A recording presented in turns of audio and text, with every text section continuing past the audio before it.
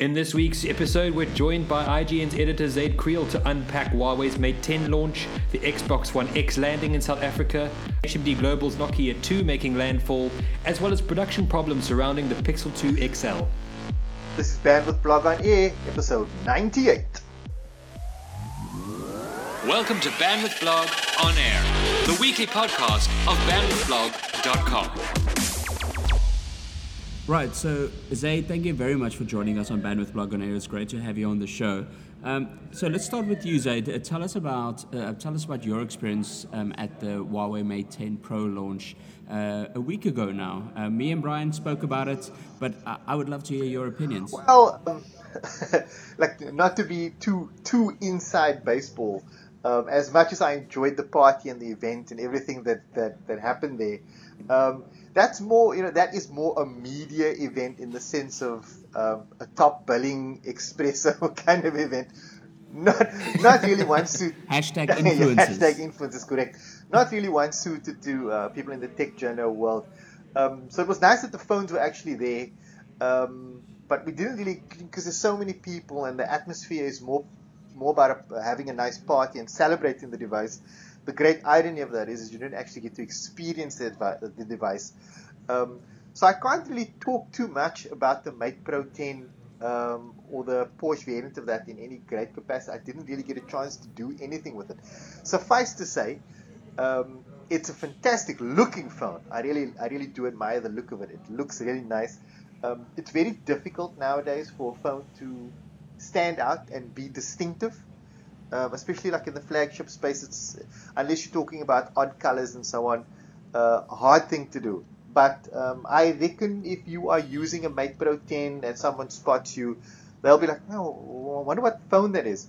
And that's probably just because of that unique little strip that it has on the back and the fact that its dual camera lenses are vertical and in the center of the phone. So it does give it a bit of a distinctive look. But yeah, impressions of the event itself, it was a fantastic party. But as when you're asking me about the device itself and the event, I can't really comment. I must have touched one for all of 45 seconds, if that much. Zaid, I've got a question for you, perhaps speaking more to your forte in the gaming world. Something that Tianis and I chatted about last week was that the Mate 10 Pro leverages AI as its differentiator in quite a novel, interesting way in the market, in that it's more focused on performance and stamina. And one of the more interesting exhibits, perhaps, that wasn't widely spoken about at the Huawei 10 launch was gaming. There was a sort of a Scalextric model track to which you could pilot the car with a smartphone. And the question I want to ask... That was my favorite. It was awesome. It was mine too. Do you think that this kind of bespoke AI platform could lend itself to gaming in the future, or do you think this is one we'll sort of miss altogether to go more with high-powered screens and the likes of Samsung's game launcher? Well, look, I'm kind of going to dodge your question in a way because I just want to talk a bit more about this whole idea of the neural processing unit in the phone and AI and so on. I think what people need to realize, first of all, is that when Huawei is talking about AI, they're not talking about Skynet or the computers on the Starship Enterprise or something like that. And that's the immediate impression that you kind of get when people start banning around the words AI, which is what's quite clever of Huawei to, the acronym that they push more is this whole idea of NPU, about machine learning and so on. So, like, the Huawei Mate 10 Pro isn't an intelligent phone in the literal sense, It doesn't kind of leverage that machine learning thing to develop a personality or that kind of thing. It's more an idea of that the phone can kind of learn your habits in a way, and that's just data, As that extends to gaming, I actually have no idea how that would naturally work. It's one of those things where they've kind of created a solution to a problem that we don't have yet, and usually that's when you make that kind of comment, you mean it in a negative sense. But I think they kind of like, one of these days we are going to face problems that wouldn't it just be easier if the phone could figure out what the issue is and fix it itself? And I think this is kind of what they're driving towards. How that ties to gaming per se, I have no idea. I cannot conceive of how that would be helpful in one way or the other. One of the things we like to talk about in gaming is that gamers don't actually want proper AI in their games. They want the illusion of AI. I've had a couple of interviews, or read a number of interviews both on IGN and in the gaming press at large, talking to developers and so on, where they mention things like, well, it would have been possible for us to make these enemy characters much smarter and so on, but then the experience doesn't become fun anymore. So it's not so much for gaming specifically and AI and neural processing and that kind of thing. It's more about the illusion of cleverness than actual cleverness. Um, but having said this, So sorry, Zaid. Can I yes, jump please. in? I mean, this is a fascinating point for me, and it's very interesting to hear your point of view on this. I mean, does that mean like something like the Razer phone, for example? Do you think that people want a proper device for gaming, or do you think that the processing unit won't lend itself to a better gaming experience? No, well, that's up to a gaming developer to figure out whether the processing unit is actually helpful in that way or not. I'm sure there are a number of scenarios depending on the specific game where that could be helpful in some way or another. I'm thinking maybe of a real-time strategy game that could be quite useful, where it could be you could more easily simulate playing against a human opponent as opposed to the normal one-player kind of experience. Maybe in that sense it could work. Right, right. But I mean, you mentioned the Razer phone and its whole targeting of gamers. It's like that's actually a different conversation, because what the Razer is trying to attempt with their phone No, I agree. has actually very little to do with AI and so on. What they are actually trying to do is Razer's been clever in that they've said um, gaming is moving towards mobile. This is clear, right? And you are going to get to that point where that is going to be your primary gaming device. Or, aside from people like myself who are like quote unquote the hardcore gamers, but the majority of people are going to enter the video game world through their phone. And Razer's whole idea is they already have this good reputation as a marquee brand in the gaming environment. Why not extend that into mobile, where we know gamers are going? The Razer phone is not breaking any kind of borders or introducing something new into the market. It is, in my opinion, just a very clever marketing exercise. And if you look at the specs of the phone and so on, which it escapes me now, it's basically designed to be a powerhouse, so that when you do play games on it, everything functions perfectly and smoothly, so you'll get the best gaming experience. But the Razer phone itself isn't designed to create new innovative gaming experiences, if you follow what I mean. I think that's a really interesting point to pivot to our next topic on the show, talking about the Xbox One X. I've only ever owned an Xbox, and at present I have the original Xbox. Now, the Xbox One X, which is the powerhouse version pivoting of what you just said earlier, Zaid, has now arrived in South Africa. But the question I have to ask, and I imagine, Zaid, it's the question that many South African consumers are asking, is this perhaps not overpriced, and if at all, is it actually worth the money? It's like it's too expensive, and it's also not too expensive. It's one of those. It's one of those. Well, thank you for that insightful answer. Thank you very much. That's the end of the show. We've solved all the problems. No, it's one of those things where it's not really that clear cut. The Xbox One X is, So I guess the question then is, Zaid, who is this for? yeah, that's the ultimate question. I mean, our own Ryan McCaffrey, who's like the Xbox editor, he's like the guru at IGN as far as Xbox is concerned. He wrote about, I think, 2 or 3 articles on IGN already asking that very question, examining this thing. It's like, who is this for? Because there are no gameplay advantages, so to speak, to having an Xbox One X. It's not your game experience isn't going to be tangibly better or worse than someone that has. It's all Yeah, it's visual, all right? visual. It's all visual. But again, and that in a way he kind of answered his own question, because there is a grouping of people who always needs to be on the bleeding edge of gaming. It's one of the reasons why the PC has remained such a viable and long-lasting platform for gaming.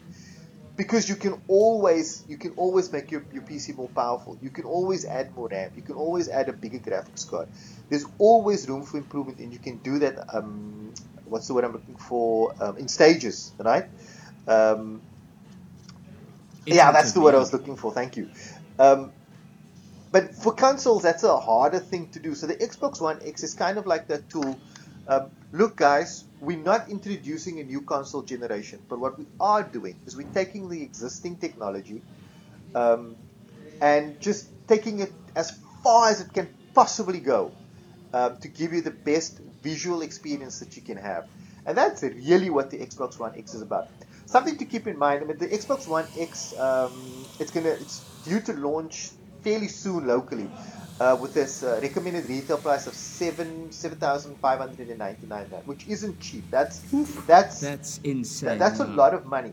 And that's just for the console. There's some extra, I'm going to get into that in a second. There's some extra hidden costs that a lot of people don't think about. Um, but if you are looking for a gaming device that can push out 4K, the Xbox One X is your cheapest option. If you wanted to do the same thing on a PC, there is no way in hell that you'd be able to afford a PC that costs the same, that will give you the same visual fidelity. It's just impossible. A high-end graphics card able to push out that level of, to push out that kind of graphical fidelity already costs double the amount of the Xbox One X. So in a way, in asking us like, who is this device for? It's for people that don't have 30,000 rand for a 1070 GTX a graphics card, but they've got 7.5 grand.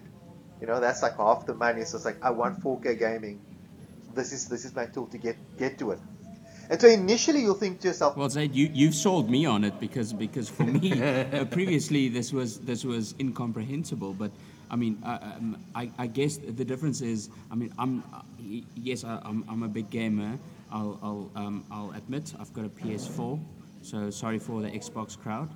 But no, even when I was a PC gamer, I was never one of those people that wanted the bleeding edge, the best graphics cards. I just wanted one that was good enough so that I could perv on the yeah, that did graphics. the job, yeah. Now you can do that on any console, can't you? Maybe other than the Switch. Yeah, well, look, even the Switch is I think the Switch is kind of gets as a an uncalled for reputation for bad graphics. It's really not the case in my opinion. But just as coming back to the cost, your cost and what you get out of a kind of situation. Yes, the Xbox One is worth buying if you do want 4K graphics, and if you've seen it in action. Um, it is it's like it is something else. It does take your brain a while to actually um, understand that you're looking at a video game. There's a thing that happens when you include 4K textures, and they're animating at 60 frames per second, which is uncommon and unusual if you're a console gamer. We don't see that very often. So when you see 4K gaming for the first time and you see it happening at 60 frames per second, I think there's even a couple of games that'll go to 120 frames per second if I'm not mistaken. But Ooh, juicy. I speak under correction. It is something that's like, wow, I think maybe this is worth the money. But again, like I said, there are hidden costs involved in this Xbox One experiment that a lot of people don't think about. When you get an Xbox One X, you're not only going to be spending 7,599 rand. To get the true benefits of that console, you're going to need to get a 4K TV as well. And those That's a pretty large and hidden that cost. that's you could potentially substitute that with an HDMI capable 4K monitor. But even then, I mean, you're still talking at least double the price, at least 7,000 rand if you're talking about a 32-inch monitor. But most people aren't. They're going to be connecting the device into the TV in their main bedroom. That's the typical kind of scenario. 4K TV for your lounge.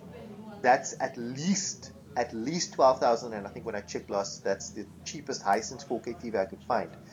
Um, so you already almost at 20,000 bucks. But one of the things people definitely don't consider in terms of cost, I think not to blow my own horn, I think I was one of the first people to actually mention it. In the South African context, you are also going to need a high caliber internet connection, because Precisely. the 4K textures that are associated with that game do not ship natively on the disk. So you're going to have to download them separately. So whether you're buying the game digitally or you're getting it on disc, you still have to download this stuff. And for Forza 7 alone, that was an over 100 gigabyte patch. So if you're going to be doing this to all your games, Forza, Gears of War, Halo, or whatever, all the games that take advantage of this, you're looking at in the region of, just for the 4K assets, this is besides whatever other technical patches might be required for the game, at least an additional 50 gigs of data. That's a lot of data to download, and depending on the kind of line you've got, it could take a while to do that. I'm running, at my line, I've got a 20 megabyte LTE line, which is quite fast for my data use. But when I need to just download a game, sometimes for review, we get issued a code instead of a disc. I've got to wait at least anywhere between 24 to 48 hours for that to complete. So that's 2 days I've lost. And a typical game nowadays is anywhere between 40 to 50 gigs, excluding patches. But other than that, though, sorry to interrupt, Zaid, but other than that, I mean, how big does that actually make the install file on your console? Does 1 terabyte then actually be sufficient if you've got 5 or 6 games on your console? That was actually the next point. You've looked into the crystal ball and saw where I was going. That's the other thing. 1 terabyte is not going to be sufficient for multiple games. Fortunately, the Xbox One X does support external hard drive. You can just plug any external hard drive in it, and it's fine. You don't have to do any major magic. But you're going to have to purchase that hard drive as well. And you're probably going to want to get a 2 terabyte or bigger if you've decided that all your gaming is going to happen in 4K. The Xbox One X is an expensive exercise, and if you want to, the review that we had for it actually put it very well. It said the device has amazing potential, but that potential relies a lot on external factors, and that's probably why IGN didn't give the Xbox One X a 9 out of 10 or whatever. If memory serves, I think we gave it a 7 out of 10. But yeah, look, if you've got the money, go ahead. Well, on that bombshell, on that note about money, I think it's a nice segue to our next topic, in that the Nokia 2 is now officially in South Africa. Of course, that joins the Nokia 3, 5, 6, and 8, with the 7 still outstanding. It's at the present, it's a China-only exclusive. Now, what really appeals to me, both of you gents might differ on this, is that for a long time, I've felt that South Africa needs more great budget smartphones. And although they're not particularly exciting to talk about, this is no Galaxy S8, they are very much needed. And I was relieved to see that the Nokia 2 brings with it 2 important factors, I think, for the budget market. The first, of course, is a wallet-friendly price at 16.99 ZAR, recommended retail price. And the second thing is a claimed 2 days of battery life, which is incredibly important for someone relying on this for communication. And it's also a good, significant factor sitting just above the revived Nokia 3310. So Zaid and Tinus, what are your thoughts on this device? And do you think this could be a nice, real foundation for Nokia in the South African market, considering its price? So I'll just quickly jump in. I'll say that I think this is the perfect device for Nokia or HMD to have launched in South Africa. Their market in South Africa is not the Nokia 6, it's not the Nokia 8, it's not the Nokia 9. This is the device they need to be pushing very, very hard. Zaid, what are your thoughts? Do you think that it could be a potential a hit? Do you think it'll be the Nokia 3310 of our day? I'm quite pleased with this device. I think this is, like you were saying earlier, it hits a good sweet spot between how much it costs and the specs that you get for that money.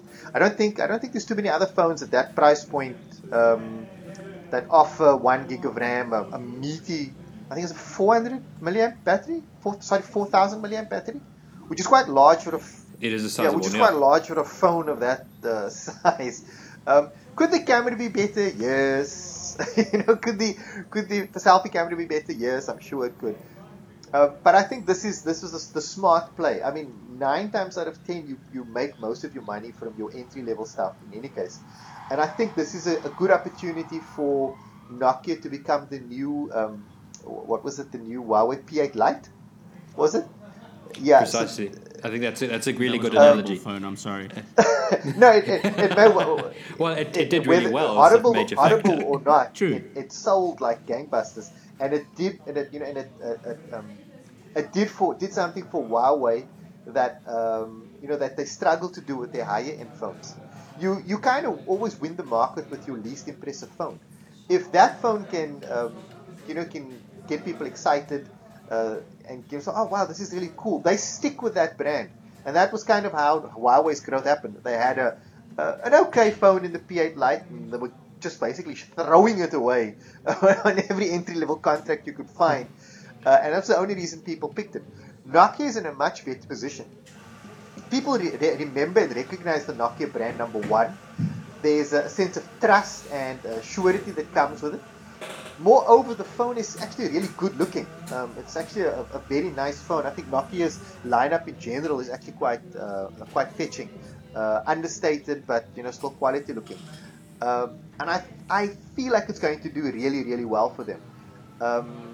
And it was also smart of them to lean into this whole pure Android thing.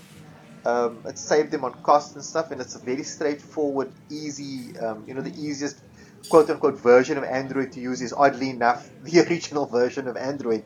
I have a very good feeling about this one. I think it's going to do really well for Nokia.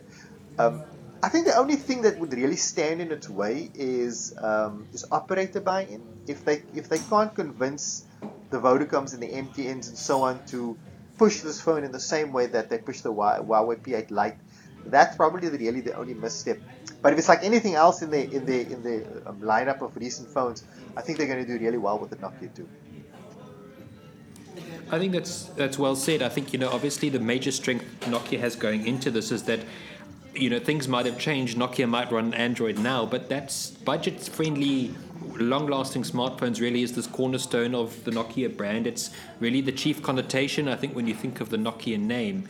And I think it's really important that we have this kind of device back in South Africa, and of course sales volumes will only tell. But I'd like to pivot to our last subject, and this is one I think of particular interest to all of us, is Google's Pixel 2 is probably the phone we want most in South Africa that we can't have. And now it seems worldwide that the Pixel 2 XL is suffering from a great number of quality issues. Now, I had a private conversation with Zaid today, and we seem to differ on this, so I'm interested to hear your thoughts in full, Zaid. But I would argue this is a bit of a train wreck for Google, and why I say that is not so much in the fact that the flaws are massive, but it kills a lot of confidence in Google's emerging mobile brand, which I don't think the company can easily afford at this stage. Well, look,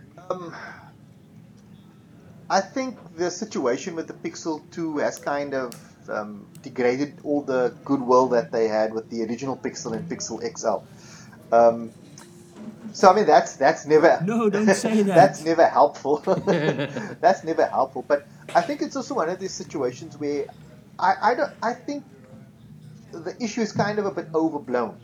There was the initial point of contention that people had with the Pixel 2 was specific to the Pixel XL, with this whole idea of this blue shift happening in the screen. And look, none of us have had personal experience with the device, so maybe we're the wrong people to be talking about this. But when I've watched video demonstrations of people trying to illustrate this problem, it only really seems to be a problem if other people want to watch something on your phone. If you want to show a video or something, and I'm like, what you're really talking about here is viewing angles. And it seems to me like what's happening with this phone is that when you have a bad viewing angle, the screen is turning blue instead of the normal black. And I don't really see how that's a problem. I'm not sure why that's a deal breaker of any kind. Yes, certainly. What do you think, Brian? I personally think this is really indicative, and it reminds me of another phone which we haven't really concluded our editorial review, but we can point to what some other reviewers have said about it, is the LG V30. I think the key connotation between both these phones... I just got that on my desk, by the way, literally 30 minutes ago. Fantastic. We can pivot nicely then. No, I'm kidding. Well, I think the chief connotation really is that it shows what expertise in OLED displays can do, and I think that's something to commend at least Samsung on with its recent phones. We've seen now not only the LG V30 but also the Pixel 2 XL suffer with its OLED display, and even some iPhone 10s are showing some display oddities as well. So I do think there's a particular craftsmanship element that is perhaps, or experience element that is perhaps missing here. And to reprise on our earlier point, I do feel that this is really worrying for Google because it's not the reputation they need to cultivate the Pixel brand and eventually export it more widely overseas. Yeah, but again, it's like I think it's nitpicking. That's just my take on the situation. I think there's a real element of nitpicking here. Who is this really affecting and how? I think we've actually gotten to that point where good phones are really good. And so when we are comparing phones against each other, you really have to look at the most, at the real minutiae to start saying, oh, this one isn't good or that one isn't good. But the point that I was making is that I think we've reached that point where it's kind of like nitpicking. It's the degrees of difference between high-end flagship phones is so tiny now that the smallest flaw gets exacerbated because there's a flaw, and it's kind of like the small stain on a perfectly pristine white sheet. You wouldn't notice it otherwise, if you know what I mean. So I don't think this problem is if in your day-to-day use, it's probably not that big of a deal. But the kind of people that are talking about this issue tend to be the kind of people that tend to be tech influencers or tech reviewers. So they get to experience the iPhone X. And it is the iPhone X. I insist on calling it that. So they get to experience the iPhone X and the Galaxy and the V30 and the OnePlus 3 and whatever. So they actually get that experience of seeing these phones next to each other. And you say, this one does this and this one does that and this one doesn't do that and this one doesn't do that. Most people are never going to have that experience. You'll have your phone, and that's the one you're going to experience every day. And I am convinced that anyone that has bought a Pixel 2 XL is not going to be bothered by this problem. You need to also remember when people are reviewing phones, whether on YouTube or on sites like Bandwidth Blog or so on, it's kind of like your job to look for problems. So you are looking at viewing angles and all of these kind of things, and you are generally extending the use, the things that you are doing with the phone. You are doing things that most people would ordinarily probably never do. So you'll pick up on those issues. But yeah, to my way of thinking, I don't think this is that big of an issue really. However, because so many people are talking about it, it does, as I said earlier, it does kind of mitigate all the confidence that the original Pixel phones gave to Google. But yeah, it's not going to be that big of a deal. It's not an exploding Note 7, if you know what I mean. So Google will be fine when the Pixel 3 comes along. Thank you so much for joining us on the Bandwidth Blog on Air episode 98. I'm Zaid Kriel, editor of IGN.com. It was a pleasure being here. Thank you so much. Thanks very much for joining us, Zaid, and be sure to tune back in next week for episode 99 of Bandwidth Blog on Air. You've been listening to Bandwidth Blog on Air, the weekly podcast of bandwidthblog.com.